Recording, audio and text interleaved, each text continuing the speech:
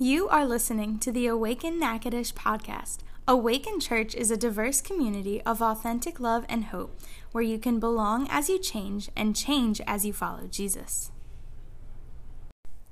Well, good morning. So glad you've joined us for the worship gathering today. So we are in a series that we're in called So Now What, and we're going to get into that. And man, this is a great time of the year for us. I mean, I love the summer, so that is for me. But also, this is the time where my wife Shelly and I are getting ready to celebrate our anniversary. On June 30th is our 30th anniversary this year. That's right, 1990. Man, it seems like so long ago, but also it seems like it was just yesterday. So 30 years we're celebrating this year. And then when I get to my anniversary every year, I start thinking back about the years and things that we've done. And specifically this year, I was just thinking about some of the wisdom. When you get to 30 years, you think back and go, what have I learned in 30 years? And all the wisdom that has come from just really being open and asking people who've been married longer than me, how did you get there? For instance, I was a pastor of a church in Arkansas a few years ago, and I was blessed to pastor a congregation that had a number of folks that were in an older generation, and I remember one Sunday that was one couple's anniversary. I remember brother James and sister Frances, James and Frances Briggs. It was their 60th wedding anniversary, and I remember standing up and I always wanted to include or incorporate, if there were special days like that in some way as I could. And so I was like, before we get into this morning, we need to just recognize today is the 60th anniversary of James and Frances Briggs, and they got a standing ovation. I mean, everybody stood and clapped and cheered. 60 years, that's quite a milestone. And I said, I gotta know, what's the secret? How did you get? I want to get to 60 years in my marriage. How do you get to 60 years? And James, without missing a beat, because this guy had this wit that was just immaculate, and without missing a beat, James said, I learned to say yes, ma'am. I learned to say yes, ma'am. And like the whole congregation just laughed, right? And as the laughter was still dying out, Frances kind of lifted her hand up and waved a little bit. And she said, wait. That goes both ways now. He says yes, ma'am, and I say yes, sir.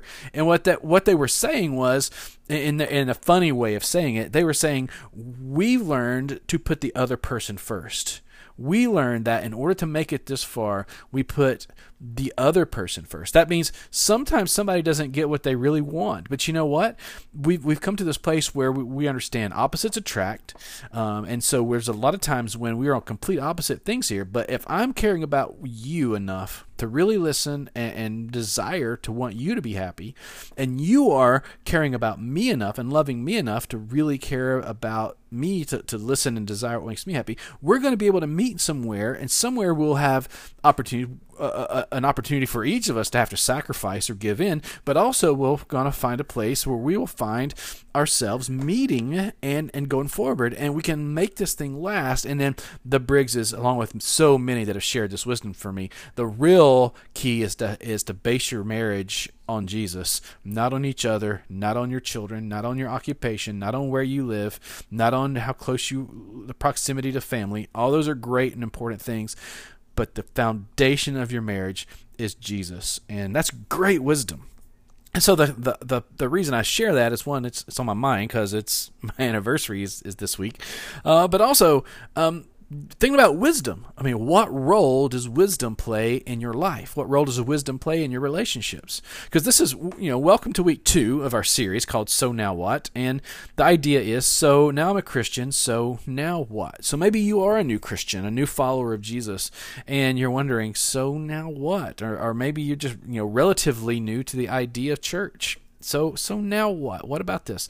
Or maybe for you, you're like a lot of us, we've entered into 2020, and 2020 has brought a whole new set of experiences for us. And maybe you're wondering, 2020 is happening, and I'm trying to follow Jesus. So now what? What does that look like in this day, in this culture? Well, Jesus tells us what it looks like. If we look at Mark chapter 12, verses 29 and 31, a teacher of the scripture wanted to know what Jesus considered the most important commandment. So Jesus quotes the Torah to him. He quotes from Deuteronomy chapter 6 and Leviticus chapter 19. And he says this is Mark 12, 29. Jesus said, the most important commandment is this: Listen, O Israel, the Lord our God is the one and only Lord. You must love the Lord your God with all your heart, all your soul, all your mind, and all your strength. The second commandment, the second law, is equally important. Love your neighbor as yourself. No other commandment is greater than these. And so this is what we're doing. We're saying how this is the so now what. Jesus says you're a follower of Christ. So now what? Love God with all your heart, mind, soul, and strength, and love your neighbor as yourself. That's so now what. But how do we live that out? Last week we looked at how to develop a heart of worship. Like we want to love God with all our heart. We have to develop a heart of worship. And today we're going to look at take that a next step further. And as we take it a step further, we're going to say, if I'm going to love God with all my mind, how do I do that? What does it look like to move from the head, from the heart, to move from my heart to the head, to my mind? And so what I'm going to do is look at a passage of Scripture in the New Testament, in 1 Corinthians chapter 2, verse 6 and through verse 16. And here we find a letter, 1 Corinthians, written by Paul, written to the church at Corinth. Corinth is the city, which is why it's called Corinthians. And this letter is written to encourage people who are following Jesus to think differently than the culture. Because in many unhealthy ways, they were acting the same as those who didn't follow Jesus. And one thing that was happening there was a lack of unity in the congregation, among the people. There were cliques, there were factions. Some felt like, they've arrived. Like we are it. We've got this figured out. We should be in charge because we have arrived. So this is really a correction that Paul sends these Christians to get their minds right. That's really what this is this passage. Get your mind right. 1 Corinthians chapter 2, verse 6 through 16. Yet, when I am among mature believers, I do speak with words of wisdom, but not the kind of wisdom that belongs to this world, or to the rulers of this world, who are soon forgotten. No, the wisdom we speak of is the mystery of God, His plan that was previously hidden, even though He made it for our ultimate glory before the world began. But the rulers of this world have not understood it. If they had, they would not have crucified our glorious Lord. That is what the Scriptures mean when they say, no eye has seen, no ear has heard, and no mind has imagined what God has prepared for those who love Him. But it was to us that God revealed these things by His Spirit. For the Spirit searches out everything and shows us God's deep secrets.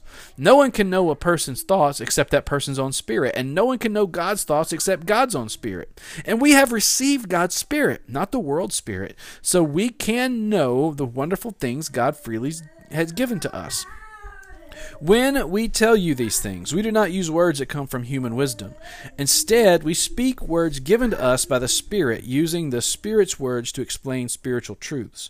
But people who aren't spiritual can't receive these truths from God's Spirit. It all sounds foolish to them, and they can't understand it, for only those who are spiritual can understand what the Spirit means.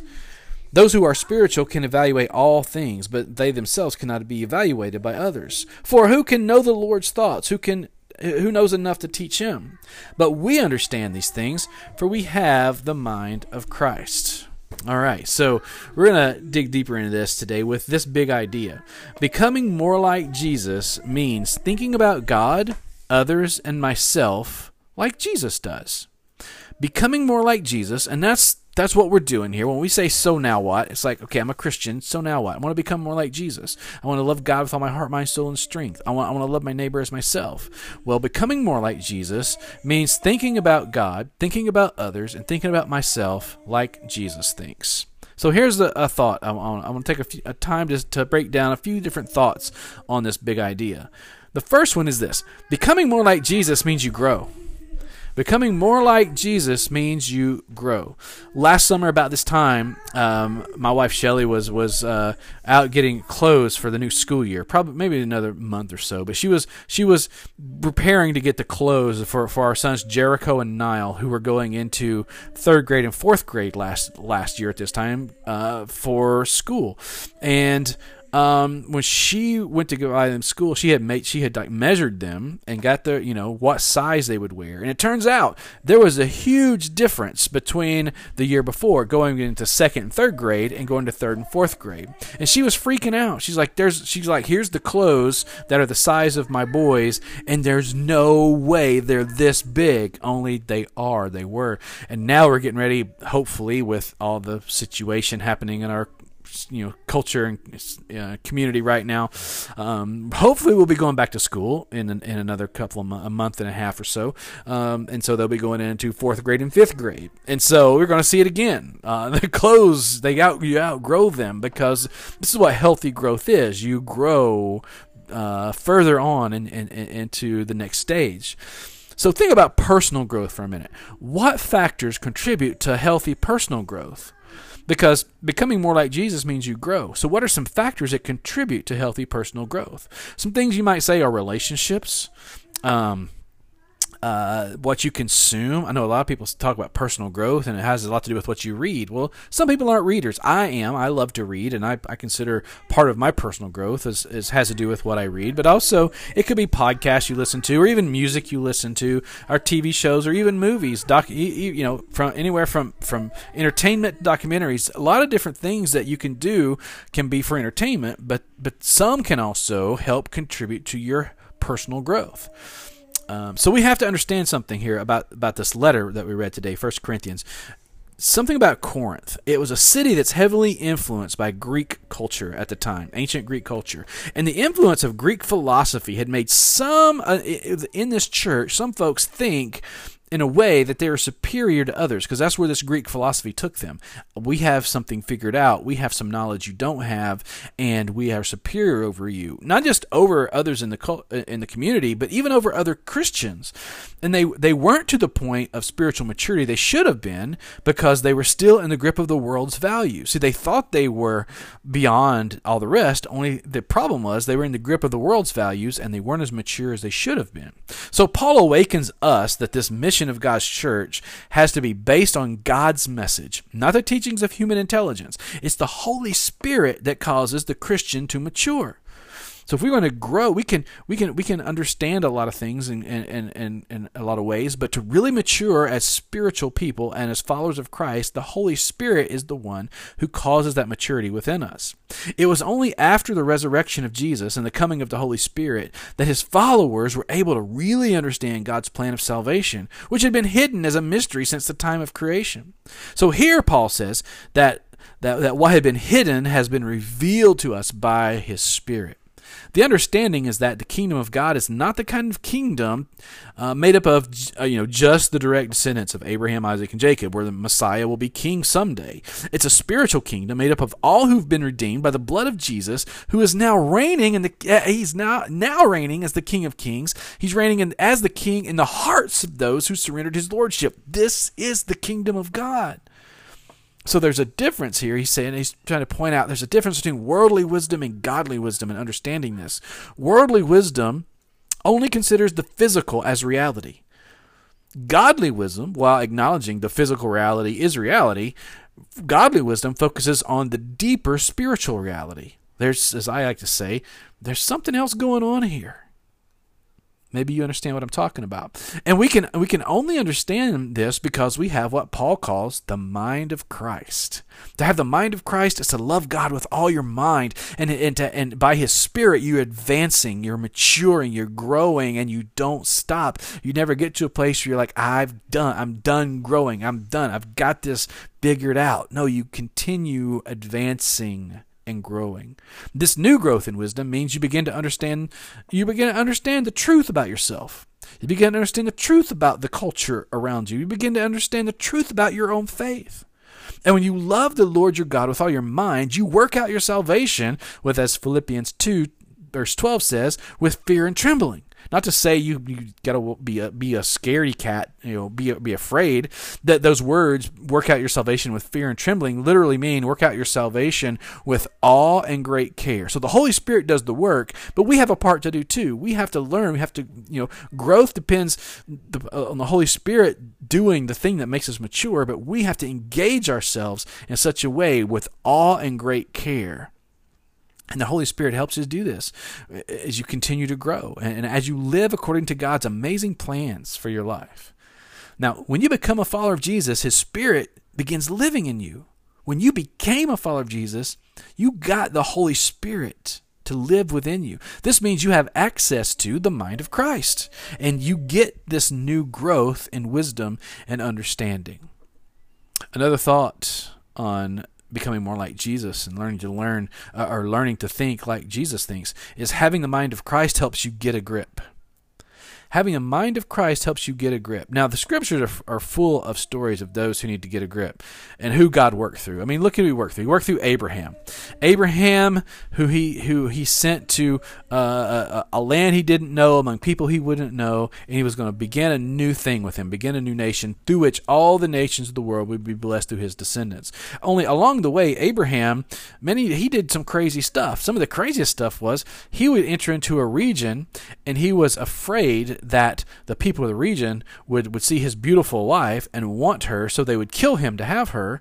So he told her, I'm going to tell them you're my sister so that they won't kill me.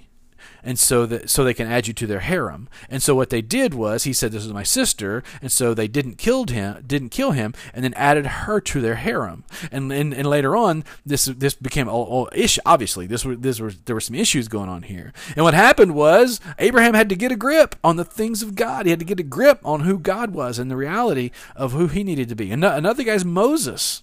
Moses, he's out. He had killed an Egyptian for being a harsh taskmaster to one of his Hebrew brothers, and he's on the run, and he goes on the run, and he's out in the wilderness, and he's a shepherd now, and God meets him in a burning bush on the side of a mountain. And He basically says, Moses, you've got to get a grip. I've got a job for you. I've got a plan for you. I've got a purpose for you. I've got a mission for you. And you need to get a grip on the things of God. You need to get a grip on who God is so you can go and do it. Then there's David. David was a king. He was a man after God's own heart. So you get the idea that, man, he got a great grasp, a great grip on what the heart of God was. But David also turned out to be an adulterer and a murderer, and he had to get a grip on God. And we get to the story of Jesus and his disciples. Peter is one of the disciples, one of Jesus' closest friends. And man, he had some stories. If you read through the Gospels, you'll see Peter time and time again where Jesus is like, you've got to get a grip. Even calls him Satan at one point. Peter makes a statement and about basically saying, Jesus, you don't need to go to the cross. You don't need the crucifixion. It's not going to happen. And Jesus says, get behind me, Satan. I mean, he's like, you got to get a grip on God and on the things of God. Even Paul, who wrote this letter, 1 Corinthians, that we read from today, our reading from today, Paul, he was like, he had to meet Jesus on the road where he's trying to arrest people for proclaiming that Jesus is Lord, that Jesus is the Messiah. And basically he gets knocked down and blinded. And Jesus says to him, post-resurrection, mind you, you got to get a grip. I've got a mission for you. I've got a purpose for your life. And you've got to get a grip on me. Sometimes it's hard to get a grip on God's ways and God's thoughts.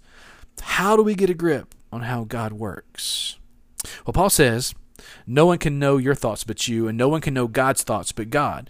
Now, nowhere does he even imply that we're gods here. I mean, somebody might want to read that and go, "Ooh, if I get to know the thoughts of God, maybe it's because I am God." No. He's not even implying that anywhere in here that we become gods or that we're gods ourselves. He is clear that when the Holy Spirit dwells within us, we can know the wonderful things God has freely given to us. See, before our surrender, before we started following Jesus, before the Holy Spirit began to do a new thing in us, we were ignorant of the scope of salvation. But the Holy Spirit is at work, transforming us from the inside out.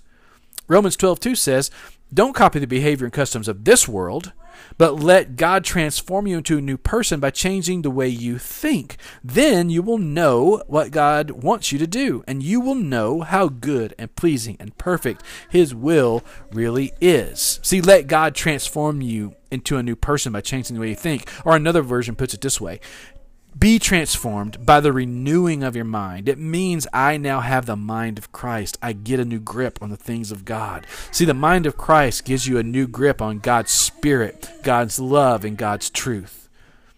God's Spirit. It's impossible to experience God's salvation and ongoing relationship of grace and peace with Him apart from His Spirit. I've said this so many times. You can know about God, but that's different than knowing God. The mind of Christ gives you a new grip on His Spirit that allows you to know Him in this relationship. A grip on God's love. The mind of Christ gives you a grip on God's love. We are now on a journey of grasping how deep and how high, how long and how wide is the love of God for us. And having the mind of Christ gives you a new grip on God's truth. See, there is truth according to this world. It's called relativity, and that the truth of this world, or the wisdom of this world, is what's true for you may be true for you, but that's not necessarily true for me.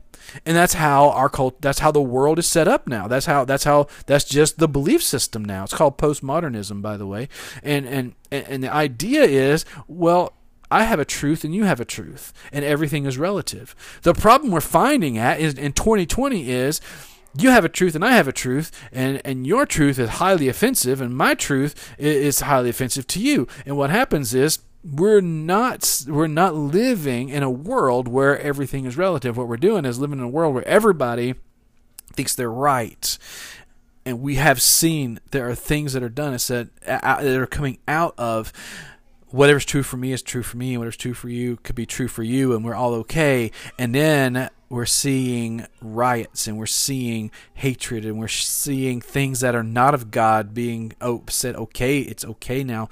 And what we have is something that's not working. But you now have the Spirit of God dwelling within you, allowing you to apprehend that the real truth is not understood with human wisdom, but by the mind of Christ. It's the teacher of truth. He is the teacher of truth. It's like you actually have the teacher of truth living within you. It's kind of like having, the best way to learn Spanish would have a Spanish teacher be in your head, to be in your mind. This is what we have. We have the teacher of truth living in us. Now, we need to get this right, because having the mind of Christ does not mean we know everything. Being a follower of Jesus does not make you a know-it-all. There's nothing about this that says you're a know-it-all. What it is, it says we now look at life through the life and teachings of Jesus. And because we now look at life through the life and teaching of Jesus, we understand this: to get a grip on God and God's plan, you may have to let go of something else. To get that, there may be some things that you've got to let go of. To get a grip on God's plan, to get a grip on God and His plan, you may have to let go of something else. Now, 2 Corinthians 10:5 says, we demolish arguments and every pretension that sets itself up against the knowledge of God, and we take captive every thought to make it obedient to Christ. This 2 Corinthians 10:5, we demolish every arguments and every pretension that sets itself up against the knowledge of God. It's not permission to go start arguments and debates about, I know I'm right because I have the mind of Christ. No, this is about the battle within, the debates within yourself, the arguments within yourself, the pretensions that would set itself up within you against the knowledge of God. That's what this is. We can demolish those now because we take every thought captive and make it obedient to Christ. This is not about us versus them or you versus somebody else. This is about you and the arguments and pretension that sets itself up against the knowledge of God within you.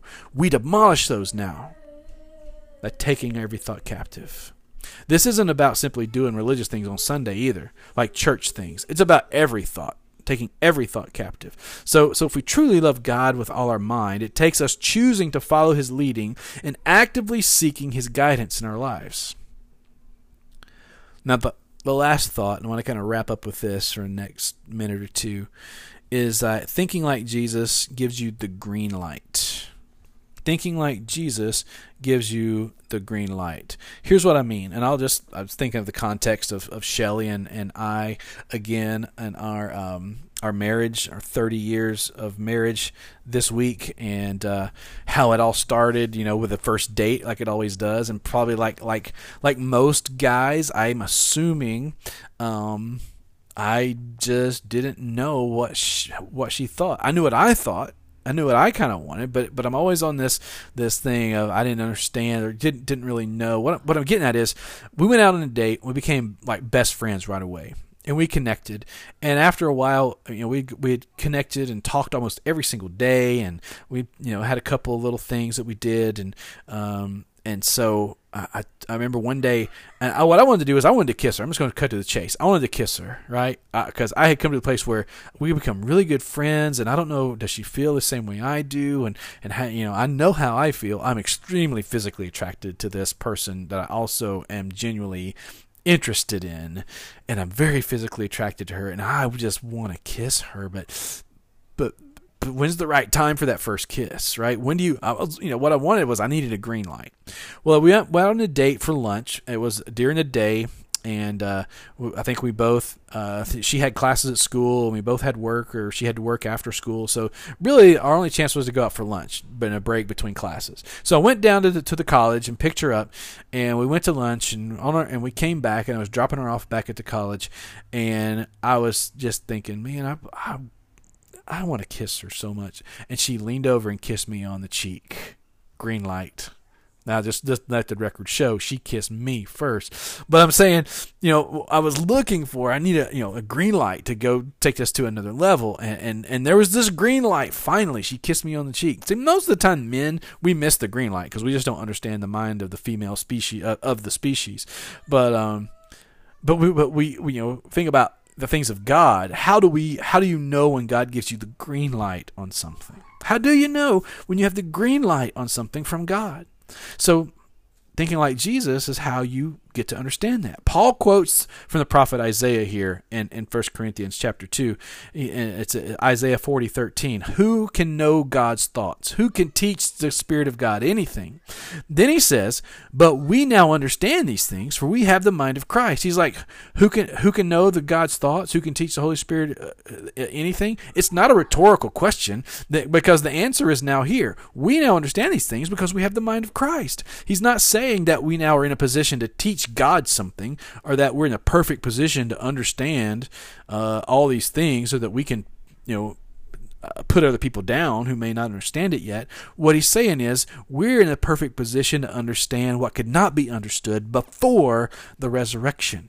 We're in a perfect position to understand what could not be understood before the arrival of the kingdom of God in your life, or before the coming of the Holy Spirit in your life. Now that we have His Spirit, we have the go-ahead. We have the green light, and we have the green light to learn and to know some things. So we have a green light, first of all, to gain insight on our past. We can now understand where we've come from and begin to see how God was with us when we never knew He was. We can understand that we were in bondage as slaves to our sin, but when we accepted Jesus, the Messiah, the Christ, His Spirit has made it possible to see clearly and be free. In other words, we can look back and go, I didn't realize what I was going through was for a reason, but now we get it. Because we gain insight into our past. He gives us the green light to go ahead and learn from our past and see how He was with us through things we didn't know He was with us through. He walked with us through situations. Maybe it's as a person, individual, maybe as a family, or maybe as a people, or maybe right now in 2020, we're going to be able to look back and go, at the time, we saw everything else but God. But man, God was walking with us through that. We get it. And we get it, and we get the green light, so that we also have that green light to allow God to work through us in the present. See, we gain insight on our past, and so we can allow God to really work through us in the present. As we are obedient to His will, we begin to understand more clearly what He's doing right now. It's all these things that He's prepared for us to do, and we begin to see, okay, God wants to work through us in this. And I have the green light, God, to allow you to work through me now to make this happen. And we also get the green light to pursue God's clear vision for tomorrow. the pursuit doesn't mean we never make a mistake. When we are pursuing God's clear vision for tomorrow, there's going to be some mistakes. There's going to be some times when we don't get it exactly right. But what we do is we can apply God's word to our lives and seek his direction continually in prayer. That's what we need to be doing. Pursuing God's clear vision for tomorrow it means we live out the Sermon on the Mount.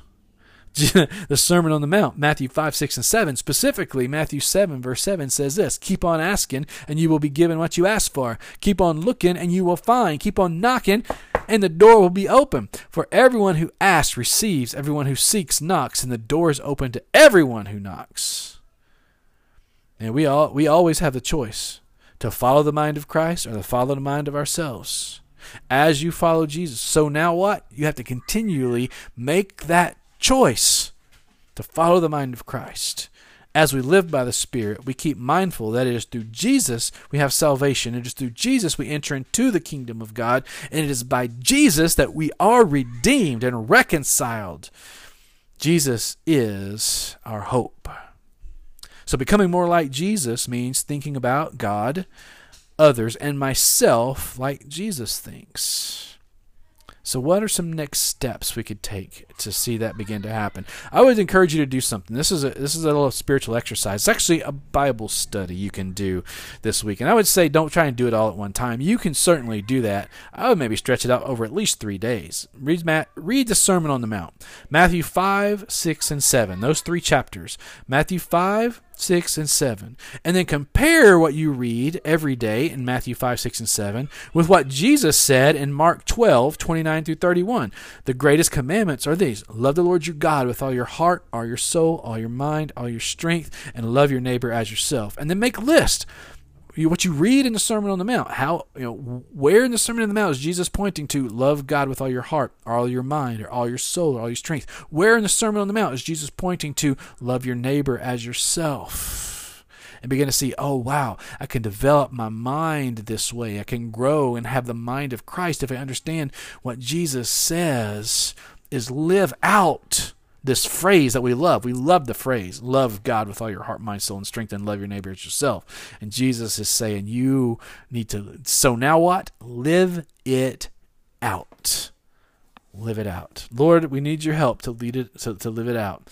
We need your guidance, Holy Spirit. We need your to continue to be at work in our hearts and in our lives. For Lord, it is through your Spirit that we get a grip. It's through your Spirit that we can grow. It's through your Spirit that we understand. You give us the green light. So Lord, help us to gain that insight from our past, to see how you've walked with us, that we've never walked alone through the things that we've walked through. That encourage us, Lord, that we're not walking alone now. And we can allow you, Lord, to work through us in the present and then to pursue your clear vision for us for whatever's next, Lord. So we're going to keep on asking, keep on knocking, keep on seeking, and keep on pursuing you, Lord, because you are pursuing us with love and passion and holiness and justice and mercy. And Lord, we need you. Because Lord, we Jesus, we want to become more like you. We want to be more like you in our lives. And so we need you, Holy Spirit, to enable us, to equip us to do this. Thank you. Thank you for hearing and answering this prayer. Thank you for being with us. And thank you, Lord, for hope that we have in you. In Jesus' name, amen. Thank you for listening to the Awaken Natchitoches podcast. It's our hope that you have been encouraged by today's message. Find out more about Awaken Church at awakenla.church or find us on Twitter, Instagram, and Facebook at Awaken Church LA.